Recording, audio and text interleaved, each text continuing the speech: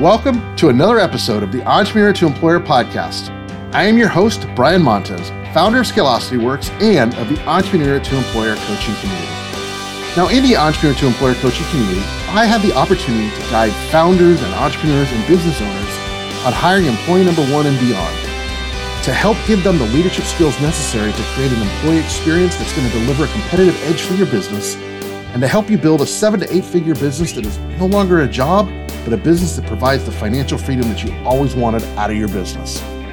Now, I know your time is valuable, and I do appreciate you taking the time to listen to this podcast. Every time you tune in to the Entrepreneur to Employer podcast, you can expect to learn actionable insights to help you build a business that is worthy of a Best Places to Work award, and how to reduce business risk with proactive HR strategies that do have real-world applications. So as you go through the Entrepreneur to Employer journey, I will work to sharpen your skills on how to recruit, hire, and onboard the best people for your company, how to design training systems that work, how to establish proactive HR systems that will actually lower your business risk, how to improve employee performance, how to lead your team through both good times and bad, how to tie your people operations into your financial milestones, and much, much more. So if you're ready to build a team of 10Xers that can power your business to new heights, let's get started. Welcome back to another episode of the Entrepreneur to Employer podcast. I am your host, Brian Montez, founder of Scalosity Works and the Entrepreneur to Employer community. What has been coming up a lot is accountability in the workplace. And it's always a topic of discussion, and it's always a go-to for business leaders. We need to hold our team more accountable. So today, I want to talk about the importance of making sure that each of your team members is able and capable of being held accountable before you ask them to be held accountable. So today we're going to talk about the shared path to accountability. And the reason I'm diving into this topic is because just recently I was working with a president of a company and he said, it's still not working. He said, my team is missing deadlines. Some of the work is getting rejected by our clients, and I feel like I spend all of my time managing the team. I don't get any of their work done, and I feel like the business is starting to consume me. I need to be able to hold my team more accountable. That's what this president wanted. And accountability, it's always the go-to for leaders. And it makes sense. In order for an organization to grow and improve, accountability has to be there. But starting right at the point of saying, I have to hold my team accountable is not the right starting point. See, there's this myth about accountability that we need to clarify. Leaders cannot unilaterally hold their team accountable for their results. You can't run around the office all day checking up on what everybody's doing and making sure they're doing it. If you have to do that, well, by default, you're micromanaging, and it's going to become very consuming and very overwhelming. Accountability within an organization needs to be a shared journey between leadership and every one of your team members. So, what is the starting point for building a culture where there is self-accountability? Well, before you can start creating accountability within your culture, you have to make sure that you're able to hold them able to do it before holding them accountable. We need to ensure that each team member is able to meet the requirements and the expectations. This isn't about skills or resources. It's about fostering an environment of trust that allows individuals to feel empowered to reach their potential, right?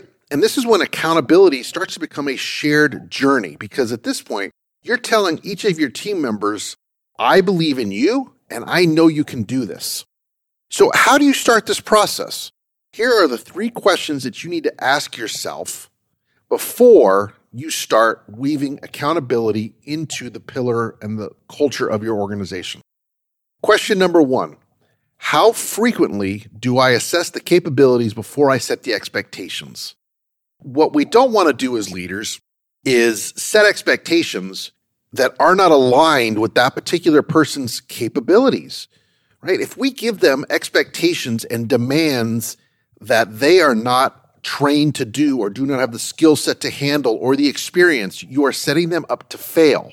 So before we start laying out expectations and trying to hold them accountable for certain results, we need to assess capability of that individual and make sure that they can indeed meet those expectations. Number 2, how are you actively ensuring that your team feels able and empowered? Are you making sure that you are giving them the space to do their job, giving them the space to make mistakes without retribution, right? Are you giving them space? Are you delegating? Are you letting go? Because that's how they're going to feel able and empowered, right? You help create the road. Let them figure out how to get down that path. The next question, is your approach to accountability rooted in trust and a genuine belief in your team's potential? Because if it's not, then there will be a disconnect. If you don't believe that a particular team member can meet the expectations, then not only how are you going to hold them accountable, how are they going to be able to hold themselves accountable? Right? So you have to be able to look at each of your team members and go, I've assessed your capabilities. I know you can do this. I genuinely believe that you can meet the potential and meet the expectations. So those are the 3 questions that you need to ask yourself before you can start really laying a foundation of accountability within your organization. Now let's go and talk about the 7-step process that you can utilize to create a shared journey to hold your team able and accountable. If you haven't been taking notes, this would be a good place to start. Step number 1, build capabilities and capacity. How do you go about doing this? Well, you need to sit down with each of your team members and you need to audit their current skills and make sure you are very clear on where their skills are at as of today. And this is for both hard skills and soft skills.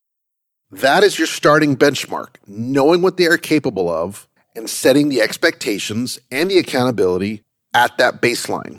And then, of course, if you want to develop and create professional development training programs for them, you know what you need to work on, right? You know that they have skills X, Y, and Z.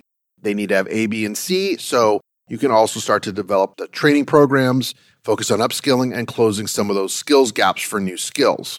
But when you start investing in capability and understanding the capability of each person, you are laying the foundation of trust and you are laying the foundation for effective accountability because each person is going to be able to meet the expectations that are established. Number 2, check for blind spots. We are always the hero in our own movie. And so you need to make sure that as you are checking for capabilities and you're looking at skills, that it's more than just the team member saying, yes, I can do this particular part of the job, or yes, I have the experience here. That's great if they tell you that, but you need to be able to validate that it is actually a true statement because we all have blind spots in our life. And so it is important for us to have somebody there to point out a potential blind spot, bring it to our attention, make us aware of it, and be able to deal with that blind spot. So as you're discussing capabilities and skill sets with each team member, look out for those blind spots and make sure that they are indeed not there. And if they are, you got to shine a light on them. Step number 3, make sure you set clear expectations. So once you have identified capabilities and you are comfortable that the team member can do the job that is expected of them, you need to set very clear expectations, whether that's keeping everything up in a project management tool, whether it's when they have to deliver stuff, how they interact with customers, how they design things, whatever their responsibility is. Set very clear expectations for that. So there's no ambiguity, there's no question about what's expected, and there's no gray area. The clearer we are, the more clarity we provide, the easier it will be for that shared journey of accountability. You won't feel like you're having to constantly run behind them asking, did you do this? Did you do that? Is this done? And your team member is going to hold themselves accountable as well because they know what's expected of them. Number 4, promote transparent communication. Make sure that the communication between you and each of your team members is open, transparent, and candid. Having these conversations will alleviate expectations getting misaligned. It'll help deal with bottlenecks early on. It'll give you feedback if an employee is starting to feel frustrated. A great example is this.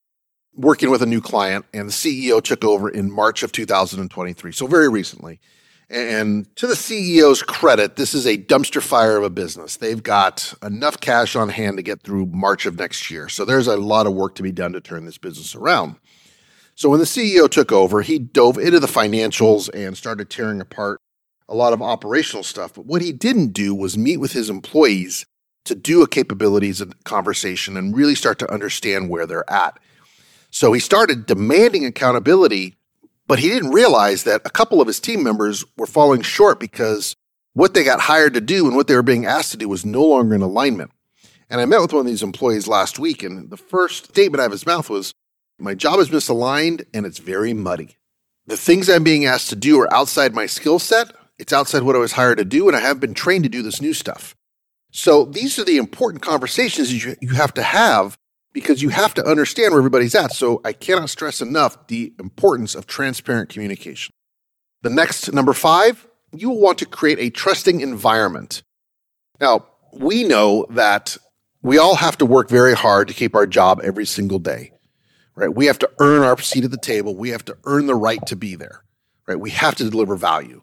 So when I say we have to create a trusting environment, that's not creating an environment that says you'll never be fired or we'll never let you go, because that's not a realistic commitment.